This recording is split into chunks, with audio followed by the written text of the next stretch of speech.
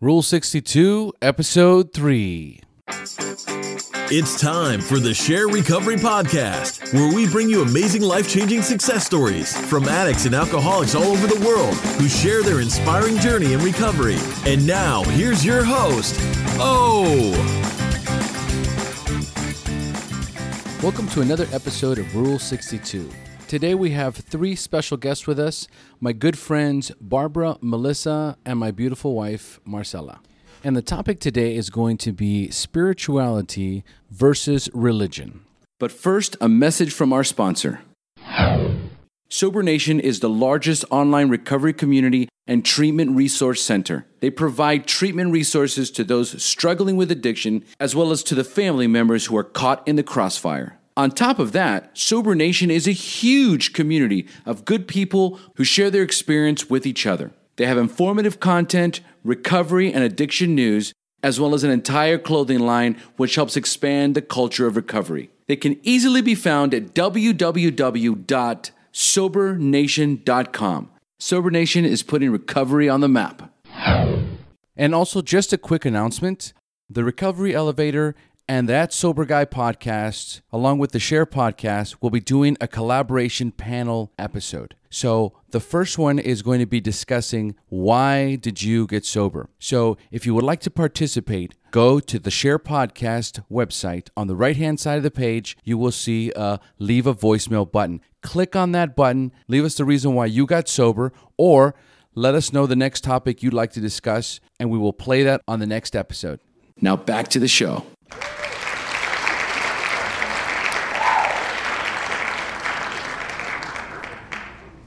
First, I want to read a few emails that I received since the last episode of Rule 62. The first one is from Kim. She says, "Heyo, love your podcast. Really like the format. Don't change a thing. I especially like the questions you ask every guest. How did alcohol or drugs make you feel? And tell us about your life today. Oh, and I like the book suggestions too. I guess I missed the ranting podcast. Did that get taken down? It sure did." Not having heard it, I can only give general advice about ranting and or cussing. As far as cussing, I'm not really offended by it in meetings. And I do drop an F-bomb every now and then. But the longer I stay sober, the less I really want to. This program has taught me how to be a lady and impeccable with my words, i.e. 4 agreements. I am very conscious of what I put into my head. Garbage in, garbage out. I love your podcast because it's uplifting and powerful and focuses on the solution. There is power in words. Words carry a frequency. To get really woo-woo on you, your podcast has high frequency. It's amazing. What we surround ourselves with, we become. As far as the rant goes, I'm going to try again tonight to find that podcast because I missed it. I probably wouldn't have thought anything about it. Although when I was first coming in, I would have been scared. Everything scared me, especially emotions. At this point in my recovery, my view is that we all have shadows. Just because we are clean and sober doesn't make us perfect or immune. When I was new to AA, I would be shocked when someone in the program would do something offensive or stupid. Then I heard someone say, "Why would we be surprised? AA is not a hotbed of mental health." Makes me laugh every time I think of it. Prime example of not taking yourself too seriously. We are all in recovery, just trying to get better. You do a wonderful job with this podcast. Please keep up the great work, and thank you for all you do. HP, baby, Kim. Speaking of uplifting, that was an amazing email. Thank you, Kim. I really appreciate it. And yes, I did take it down, and it's a lot about what you just said in this email, which is that words have power. And I really felt that the place where I was coming from and the ranting and the raving and the rage that was displayed on the podcast could give a bad impression of who I am. And I wouldn't want to deter anyone from listening to the podcast simply because that may have been the first episode that they heard from me and just thought I was a raving lunatic. And Kim, I hope you're listening to this episode because it's about to get much more woo-woo-y on you, okay? All right, so moving forward to our next email. The next email we have is from Steve O, and he says, "Heyo, I just started listening in the past month, and I have been binge listening to all of your past episodes as I travel around the country on business. I think you have the best recovery podcast out there." Thank you, Steve. "You have become a huge part of my recovery program. My travel schedule has been brutal with my flying at night and arriving at my hotel past midnight and working through the day. It makes it hard for me to catch meetings on the road, so your program really helps keep me grounded. I think your podcast is perfect as it is now. I like the balance between NA and AA. I'm just an old-fashioned drunk, so I like to hear the other perspective as well. It reinforces my belief that we are all the same, just addicts to more. I am fine with the cussing. It is a podcast, not a meeting in a church basement. I certainly do not want you to start self-censoring. Just keep being yourself. I'm coming up on 4 years of sobriety after 35 years of alcohol abuse. I used alcohol to help with PTSD after my tour of duty in Beirut, Lebanon, with the U.S. Marines. I went on to have a successful career in medical device sales, working with the surgeons in operating rooms every day, either with a severe hangover or still under the influence from the night before. I finally came to terms with my disease when I had to help my son, who also suffers from our disease. Sobriety has been awesome. In my mid-50s, I learned to surf and to sail. My brother and I sailed nonstop from the Bahamas to the U.S. on a 36-hour marathon sail. It's a great story. I would be happy to share it if you ever need an extra interview. Your brother in sobriety, Steve. Steve, I already sent you an email, man, to get you scheduled in there, so absolutely I want to get this story. And again, thank you so much for the feedback. My view will always remain the same, that it doesn't matter what 12-step fellowship you're in, HP is in every single one of them. I look forward to getting you on the show, Steve. Okay, so now, the next email is from Jennifer, and she writes, Good morning, I am listening to Rule 62 Part 2, and I wanted to email you to let you know that this is my absolute favorite recovery podcast. I'm 1 month away from 5 years clean, God willing, and have listened to a ton of recovery podcasts, but yours is fantastic. I love it. Thank you so much, Jennifer. I really think that if people were offended by cussing on the podcast or in meetings, they need to reevaluate their own program. Principles before personalities. I live in Billings, Montana, and I also go to NA and AA, and I have caught a lot of slack for doing so. But it's okay because I know I'm not the only one who attends both fellowships. I just wanted to let you know that I wouldn't change anything about the podcast. You do a great job of carrying the message. Thank you so much for your service, Jennifer. You know what's so wonderful lately is that there's such congruency between all the listeners and my own point of view about NA, AA, CA, MA. It doesn't matter. And it really does bother me when someone chooses to take your inventory because you go to more than one fellowship. The only requirement for membership is the desire to stop using or drinking or smoking weed or whatever it is. It's not that you only go to this fellowship. Principles before personalities. I'm right behind you, Jennifer. And thank you again for this wonderful feedback. And finally, one more email before we jump into my panel discussion with Barbara, Melissa, and my wife, Marcella. And this one is from Stephanie. Hey, thanks for all you do. I'm extremely motivated to end the silence and stigma on alcoholism and addiction. So I'd like to share my story on the Share podcast in the hopes of helping someone out there suffering. Sober Nation shared my story on their Facebook page, and I have been unbelievably inspired to spread the word about the wonderful recovery world. It's definitely a God thing that I came across your podcast. Here's my story. Stephanie, I can't wait to have you on the show. She's already scheduled for an interview. So I'm very much looking forward to hearing her share her story. And that wraps up our email feedback for the week. And now the panel discussion, spirituality versus religion.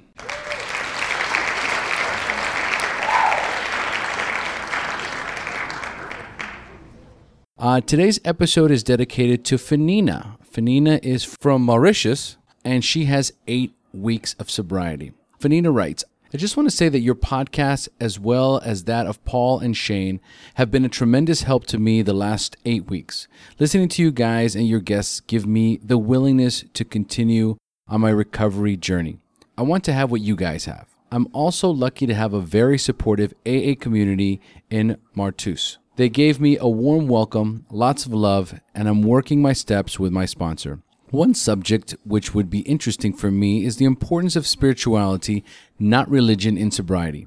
As a newcomer, I first misunderstood spirituality with religion, and that sort of put me off. Luckily, I had a good sponsor, and also my HP was already active in my life. But just like sobriety, spirituality is very new and unknown to me. I'm hungry to know more, and this is one of the crucial things which is keeping me sober. I am convinced that if I drink again, I will move away from my HP. I am conscious that this subject is vast, but some guidelines based on different people's stories will also be grateful. In any case, I want to say a big thank you. You rock, man. Your podcast is a godsend to many people around the world. Take care. HP baby, Fanina. Thank you so much again, Fanina. And just a quick side note, this interview was recorded on the beach in Manuel Antonio, Costa Rica. So some of the recording has a lot of the waves in the background. So I had to do some re-recordings of my part. And in certain areas, it's going to be really tough to hear what the ladies are saying. But for the most part, it's all pretty clear. All right. So without any further ado, let's get started. Say hello, ladies. Hi, ladies. Okay, wonderful. Okay, so the topic, spirituality over religion. We were talking about this just last night, right, Barb? Was it last night we were talking about this? Yes, you were. We've been talking about it for the past couple days. Okay. I guess I'll jump in and think, I never really, when I came into the meetings, I never really thought about it as a religion. I hung on to the group. The group was really my spirituality for a long time. And then I acted as if for a while. And then, it's changed over the years. It's gone from a Buddhist feeling to, I had St. Francis of Assisi because I loved his the whole animal thing. I used to ride when I was in Marin, and I remember being on a horse, and it was the first time. I was 5 years sober. I was 40. I just turned 40, and I was on a horse. And I got to the top of this, right overlooking San Francisco, and I thought, I get it. Now that's 5 years, and I got something. I never thought of it as religion. I was a Catholic.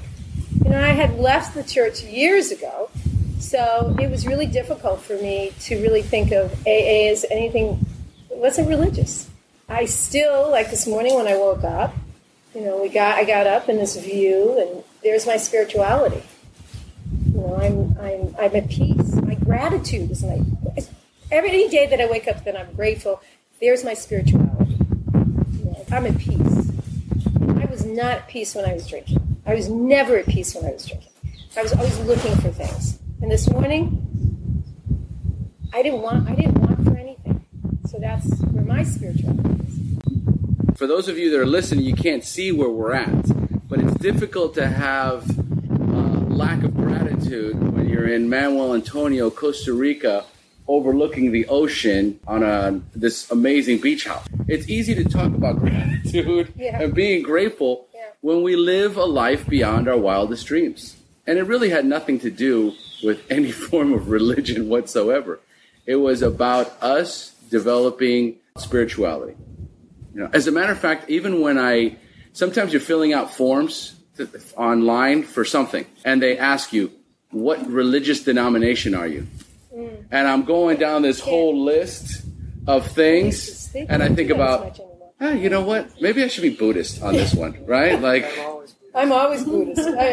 But there's actually a section that says spirituality, not religion, or just spirituality. Really? And I always check that one. I don't know if any of you guys have seen that, but there's. I was lucky. I wasn't raised with any religion at all. I mean, and some people would say that's not lucky. But, so I never really believed in anything. And I was always interested in science and, thought that science sort of proved that there was, science had an answer for all the questions that religion asked. And so when I came into the program, I was 61 years old, so pretty hard in my set ways. And I thought, I was so desperate. I had to get it because I had been drinking for most of my life, and I was spiritually dead. I was hiding it. Nobody knew. And I came in and I felt like I was in a cult. They had a Bible-looking book, it was, and they had these little sayings that they had, and they had their 12 steps, like the 10 Commandments, and all this. And I was like, it doesn't matter. I have to get help. And if I'm in a cult now, and I'm going to carry around a book, then if it means I'm sober doing that, then that's okay. And I had a lot of problems because I saw that the program had a lot to do with spirituality, and I felt, I was dead spiritually, and I had never experienced anything like that. And then I had a series of things happen that I would refer to before as a coincidence. And for me, that is the basis of how I started to sort of awaken, I guess is how I would say it. And I realized that there are no coincidences. And I started looking back over my life over really odd coincidences that happened. And I thought, maybe those things happen for a reason. Maybe things are trying to move in a direction that are straightening me out. Those coincidences were, a lot of times they were literally life-saving coincidences. And I started to pay attention a lot to coincidences. And for me, the difference between spirituality and religion is an external thing. And it involves a lot of people, and it's a very external thing. Spirituality is an internal thing. Something that you have all by yourself. It's a very personal and an internal feeling. And people will, if you have 100 people in a room, you'll have 100 different descriptions of spirituality because it's an internal relationship that you have with the outside world. And it doesn't have to do with anybody else. It's your own experience with the universe, really. And like I said, I think scientifically a lot, and I've started to think in a much bigger concept. I would like to recommend a YouTube video called The Overlook Effect. And it's what's happened with astronauts when they all share this, when they go into orbit or into space, and they see the Earth as a single organism. And they all experience this, and they have a very profound effect on them, whether they're religious or not religious or what spirituality they have. But they see the Earth as a single organism and realize how interrelated everything is in it. And I think that your spirituality is how you connect yourself to that organism. And when you find that, you find some peace and you find some meaning, I think. And my advice always to any newcomers or anybody is start paying attention to the coincidences. Really pay attention to the coincidences, and you can learn a lot. Well, you have a very beautiful story, Melissa. I don't know if you want to share it, but the John P. story. Okay. Yeah, that's a good one. A magnificent HP I story. thought you were going to share that. Yeah. Please. Yeah, well, I had very little sobriety. I had about a month. And my first day in the meeting, I got my 24-hour chip, which I still carry with me. It's very important to me, the 24-hour chip, because it was really the decision. And this man named John P. in our group gave it to me. And a couple days later, we went out for lunch, and I found out that he was from a town called Lenore, North Carolina. Well, when I was a kid, we lived in Blowing Rock, North Carolina, which is right next door. Now, here I am in Costa Rica, and there's a guy from Lenore, North Carolina. Oh, my God. And about 3 weeks later, I come into the meeting, and the meeting is all about the terrible thing that happened to John. And it turns out that John is in prison now in Costa Rica I'm not going to go into the story, but it was something he didn't do. It's a terrible thing to be there. So they said, could people please write, he's in there by himself. If people write him a letter, it would mean a lot. And I thought, well, yeah, I can write a letter to John. And I had a book that was about an interesting book about a guy who had spent time in prison, and it was informative. And so I sent that with a letter to him. And the following week, I was a Saturday, and I was trying to work 12 steps very quickly because I was leaving the country. And my sponsor had me write a letter to God. And, I had no connection, and I start the letter, hello? Where are you? Are you really there? If you're there, maybe you could send me a sign, even just perhaps a letter. So I'm pounding this out really quickly because we have a 9 o'clock meeting, and I'm meeting my sponsor after the meeting. So I finish it and jump in the car, race to the meeting, and I sit down, and right before the meeting starts, the person who was taking care of John's needs in prison comes over and hands me a letter from John. And I lost it. I just broke down in tears, and absolutely, it was just like, God spoke to me right then. Yeah. Hello, it was like, okay, you asked for a letter. Here's your letter. All right. Now get it. Get with it. You got it now? And I still struggle with my spirituality. Because it's an unknown. It's not like you can suddenly go to the encyclopedia and look under S and now you have it. Yeah. And there's a picture and everything and you can put it away. You never really know what it is. So if you're looking one day, I mean, maybe the Dalai Lama and the Pope have it under control, but I think most of us always struggle with it, and it's not ever, there's no answers to it, but it's finding peace. For me, it's like I said, it's finding peace with the things are trying to work out. Things are trying to work out, and when I was using and drinking, I was just blocking that. And if some crazy coincidence happened, it was like, oh, it's a crazy coincidence. You know, I believed in chaos. I didn't believe in any kind of order. I believed in the theory of chaos. And it made a lot of sense to me. But now I don't know about that anymore. Now it seems like things are moving in a direction, and they're trying to move in a direction, and when you're using, you lose all that. It was a powerful thing. Pay attention to coincidence. Yeah, and also remember that it changes daily. Spirituality just changes. It never stays the same. And there are people that focus, they become Christians, they become Buddhists in this program, and they find a path. But some of us don't find a path. Some of us have different. I sit next to people that are Christians, and they believe the church is going to, they're in meetings and the church is the right thing. And, I've gone to atheist meetings. They're still sober. In San Francisco I went. And they're still sober, and they have found their spirituality in different areas. So I agree. I just think you can't find it in one place. And so, Marcella, where's your spirit? You can edit me out. Where is your? My wife is so spiritual. No, I know. I watched you this morning. You're meditating. You're doing yoga. I admire that. I wish I had that. I wish I could. I would love to do yoga. I want to start doing yoga, so I'm open to that because I feel like I need more. So I look at you as a very extremely spiritual person. Well, I like Buddhism, and it hasn't been like this always. I was brought up Catholic, and you get all of these ideas about punishing God and feeling guilty for not, being a good daughter or being whatever, not being good enough, not being spiritual enough, not being kind enough, not being anything enough. And you grow up with that, so it's not a friendly God. So at some point, I said, I'm not interested in religion anymore. I'll find it somewhere else. And I went also into the very scientific, very pragmatic lifestyle, and at some point it became clear that it wasn't that, and I went through something. 7 years ago I got kidnapped. You didn't know that. He doesn't tell people. I don't tell. That's not my story. That's not your story? Not my story to tell. Yeah, whenever you want to tell it, here's a good opportunity. I guess this is as good a time as any.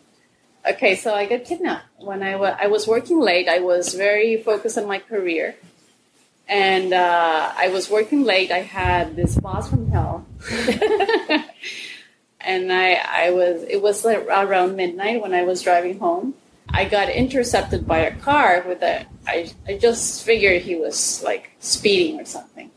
And they intercepted me, and right when I was getting home, and they intercepted me, and the two guys with guns got out of the car, and they asked me to get out of the car. So I figured they're stealing the car. Fine, vaya con Dios, right? Enjoy it, half tank. It's suyo. Enjoy. So I was like, okay, don't worry. And they said, no, you're coming with us. And so I started freaking out, and I started screaming, and it was midnight, so nobody heard. And so they just, of course, overpowered me and just threw me in the back seat. And some guy got in the back seat with me, and the other guy took the car, and they started driving. When I was thrown there, my thought was, okay, this could be it. This could be my last night. And there came this serenity, absolute, complete serenity. And I was completely at peace, 100% present. And Yeah, and you know, I dealt with the situation as best as I could, which everybody after the police and stuff say it was just remarkable, because I was present, I was assertive, I was thinking what I should say next, because you know they try to trick you and ask you things and that kind of thing. So it was just to steal money from my ATMs. They didn't touch me. They didn't do anything to me, but you know they held me against my will. And yeah, after a few hours, they let me go with my car. So I got in the front seat. I remember this. This is a good part. When all throughout the situation, they weren't like mean to me. They were all in all kind, sort of. And at the end, they said they said goodbye, and they said, "Okay, God bless you." And I said, "God bless you too." And they left. And so I got in the front seat and I drove home. I drove to the office actually because they have security there. So, and then I broke down. You like lost it? Yeah, I lost it for some time. But anyway, the point of the story was that has been the moment in my life when I've been more connected to God. So I know it has nothing to do with the church.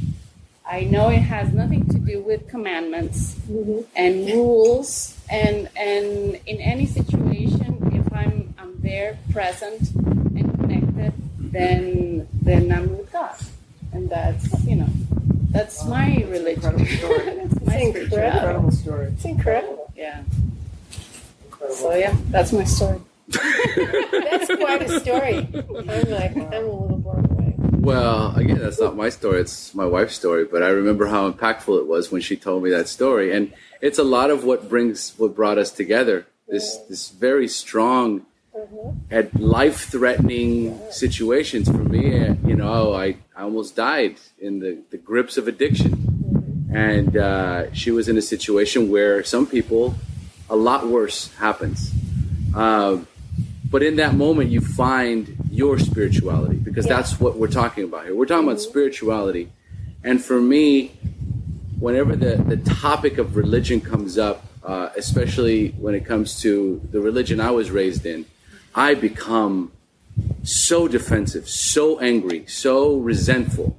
I have to physically take myself away from those situations, because if I indulge even a little bit in the conversation of religion, then it just becomes something very, very, very, very negative. Because for me, there's never been anything positive that came with being in a religion. Nothing. I didn't connect spiritually. I didn't connect with God. I didn't develop any kind of morals or ethics or values or principles at all when I was in religion. But Omar, you also have to remember there are people that works for them. So, acceptance is also understanding that there are people in the rooms. I mean, I can name 4 in our rooms that are members of a church. Not a church that I've ever even walked through the doors in, but, they get a lot of peace and serenity because they need that structure. I mean, I was talking to your friend the other day, who's a preacher. Oh, Kim. Yeah, Kim. And, I was talking to him. He's a preacher. And I got so much peace talking to him. I mean, I don't believe what he believes, but just that softness in his voice. I mean, Pastor Paul at the church that we go, I just can talk to him. I've sat and talked to him one time. I talked for him an hour. And I mean, he's not my pastor, but I was paying for the rent, and I just sat. I had an issue. I thought, ask this guy. He gave me such great advice. It's great. I used to be really jealous because I hadn't been raised with anything. When you were talking about your story and when you had that sense of peace, I had probably the most spiritual. It goes back to John D. again, and there was something really wrong with this man. I mean, and we know now he's got terminal cancer, very bad cancer, but he was really in bad shape, and he was awaiting the final trial. He had been released from prison already because there wasn't the right evidence, and it was clear that he was going to be acquitted. but he had written to the authorities to say, please, he had asked his lawyer, am I going to be able to go out just to he said, I'll come back for the trial, because he really felt he was such a strong member of the program that he couldn't lie and cheat, so he had to stay here and face the music. He really, everybody advised him, get out of town if you can, get out, and he was like, no, I have to stay here and do it. So his lawyer said, there's no way they'll let you go back and get any kind of treatment. You're going to have to wait for the trial. And you could see he was dying. And so we know some people, and we arranged to get him to the border and arranged to get him out of the country. And it was about 12 hours. He couldn't call me. I was terrified. If they caught him, it was a certain death sentence. He was going to go to jail. And it was a very terrifying... I had 12 hours of not knowing what was happening to him. I was expecting the call. I thought it would happen much sooner than it happened. And I prayed and talked to God like I never have in my life. And I really had... And it was like, I couldn't tell anybody. No one knew. Only my husband knew what was going on. And only he knew what was happening. And he's very relaxed. Don't worry, everything's going to be fine. Yeah. And I didn't have... I talked to my sponsor, who's here, Barbara. She was in England at the time. And I don't know if I told you after. You told me after. You called me immediately after and just went... I was in terror for like 12 hours. And so I was talking to God. I was so close to God during those moments. And, that's kind of my problem is that, and I think this is a lot of people's problem, that when they need something or they're afraid or they're in trouble, they talk to God. And then when everything is going fine, they kind of... I got this. I got this, exactly. They don't do it. And so that's something I try to do, and you do it, I think you do that through gratitude. Is you when you're grateful, you are talking to God, and you recognize that that things are trying to move in a good direction, and it's not all in your control. That if you pay attention, things are trying to move in a good direction. There's an old AA thing about the Eskimo looking for God, and he falls into a hole. Probably people have heard this. He falls into a hole, and he can't get out, and he prays to God. God, help me. So the guy comes by, and he says, can I help you? He says, no, I'm waiting for God.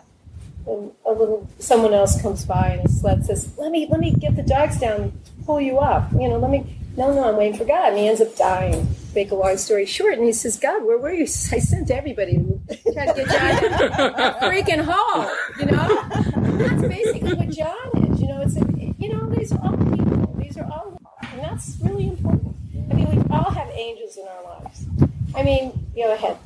No, I was just going to say that I don't think there's anything wrong with asking for help when you need it. Yeah. Just when you need it. I mean, you don't have to be like on your knees every single day to prove that you are a child of God. You are a child of God regardless, God or whoever, universe or whatever. I don't think we're here to for carry a burden or to ask for forgiveness or to be religious or to be on our knees all the time. I think we're here to live our lives. And, sometimes we don't need help and sometimes we do. When we connect to God, everything is easier. But it's our choice if we want to make it easier or make it a little difficult. It's part of life. It's part of the experience. Right. And you learn, and every time you walk against the wall, you learn that, maybe I shouldn't have done that. Maybe I should have asked for help. And then you learn, and next time you ask for help. Yeah, and that's fine. It's not you haven't been talking to me for a month. So Where have you been? Punish you. Yeah. Where have you been? It's like with the letter. It was, okay, send me a letter, and here's your letter. That's such a beautiful story. And I equate that with being a parent. That's how I was raised. My mother was just like the religion. It's always a series of guilt and consequences, and you should be doing this, and if you don't do this, then you're a bad person. Manipulation through guilt. Manipulation through guilt. And, I don't do that with my daughter, so I equate my God with the same way that I raise my daughter, which is absolutely unconditional love. If she calls me and says, Dad, I need you. I really, really need you. I'm not going to say, honey, what do you mean you need me? You haven't called me in like 2 weeks. Okay? Like maybe you should try calling me every once in a while a little sooner. Then maybe I'd help you. She's not done with the phone and I'm like, where are you? and I'm coming to get you. Whatever you need, I will do whatever it takes for my daughter. You know, when I got into the program, my sponsor asked me, what does your God look like, feel like, smell like? Just tell me what it is your God is to you. If you could choose your God, what would that be? And I said, well, of course, he's loving and caring and forgiving, and he's always got my back. He's always got my back. He's always there for me. And my sponsor looked at me from across the table and goes, great, that's your God. Yeah. And the simplicity behind that, when someone has 2 weeks sober or clean, to hear someone say that to you, it's like, it killed everything for me. All the angst, all the resentment, all the bitterness about God and the religion and this and that, it was gone. Because all of a sudden I realized I had a choice. And for the first time in my life, I had a choice in the role that spirituality and God played in my life. And all of a sudden I was in love. I was in love, and HP Baby was born from that. Because I remember when I got deep into the program, like heavy into the program, I started sponsoring. I was chairing meetings. I was GSR. I was like just another addict in recovery, but like addicted to the program. I was doing meetings 7 days a week in my first year. I did not have a life outside this program. So I got so involved into it, and I was picking up sponsees left and right.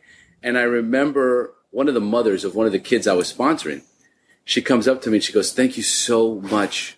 Oh, thank you so much for what you've done for my son. And I said, I wish I could take credit for this. I wish.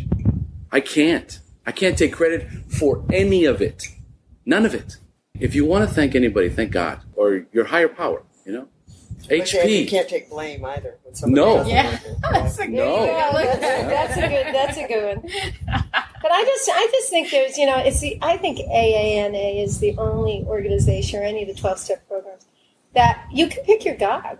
There's no right or wrong. It's what you believe to be your God. I mean, people in their 20, 30 years still believe the group is their God. That's fine. And exactly. And, they keep the group as their God. And they go to meetings and they feel at peace when they walk into meetings. They get their spirituality there. The most important thing about spirituality, bringing it into the rooms, is that you don't push people out of the room like they do in religions. Exactly. We were just talking about the Our Father prayer being indoctrinated into the meetings where, I know Melissa had a good point where it was like, if only one person gets turned off by closing the meeting with the Our Father prayer, then we need to stop it. Absolutely. No one has ever had a problem ever with the Serenity Prayer. No. Ever. I've never heard, there was never been a meeting where they said, okay, we've got to talk about getting rid of the Serenity Prayer. But they use the we.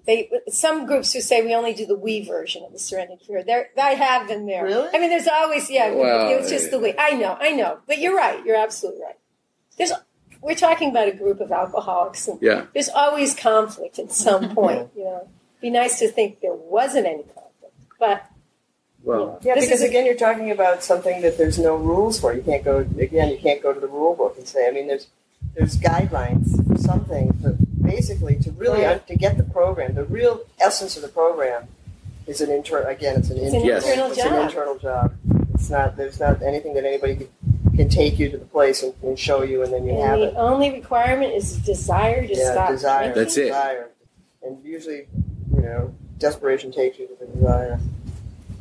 We take ourselves so damn seriously all the time, and we're garden variety drug addicts and alcoholics, period. I get this is where I get on my soapbox, because I'm like, did you forget where the fuck you came from? Okay, like you came from the streets, dying in a gutter. You crawled into a meeting where a bunch of other drunks were there to welcome you in and say, welcome, keep coming back. You have a place. Here's some free coffee. Here's a chair. Just sit here and listen. And then all of a sudden, you get 10 years under your belt and you start giving directions. It can happen earlier than that. Or it happened earlier than that. Anyway, okay, so are we good? We're good. Ladies, thank you so much for joining us today on the Rule 62 episode. Barbara, Melissa, my beautiful wife, Marcella, It's been an honor and a privilege. Thanks so much. Thank you. Thank you, Omar. Thank you for joining us on the Share Recovery Podcast. To check out the show notes page on this interview or to thank our guests for sharing their story, go to www.thesharepodcast.com. While you're on the website, don't forget to sign up for our free newsletter to stay up to date on the latest news, podcasts, and interviews. Want to be one of our guests and share your story? Then go to our website and click on the Share Your Story button. We share our inspiring recovery stories every Tuesday, so subscribe to our show on iTunes or Stitcher Radio to get your free weekly download. We'll see you then. The opinions shared on this show reflect those of the individual speaker and not of any 12-Step Fellowship as a whole. And though we discuss 12-Step recovery and the impact it had in our lives, we do not promote or endorse any 12-Step Anonymous program. Thanks so much. Thank you. Thank you, Omar.